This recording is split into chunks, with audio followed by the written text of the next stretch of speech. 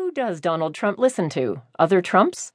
By Mary Jordan and Jose A. DelReal in the Washington Post Politics section. I'm Jenny Hoops. On the 26th floor of Trump Tower in Manhattan, Secret Service agents stand guard at the elevator to keep all but a handful of people away from Republican presidential candidate Donald Trump. But on this spring afternoon, Trump's son-in-law, Jared Kushner, breezes right through to Trump's corner office, not long after his oldest son just left.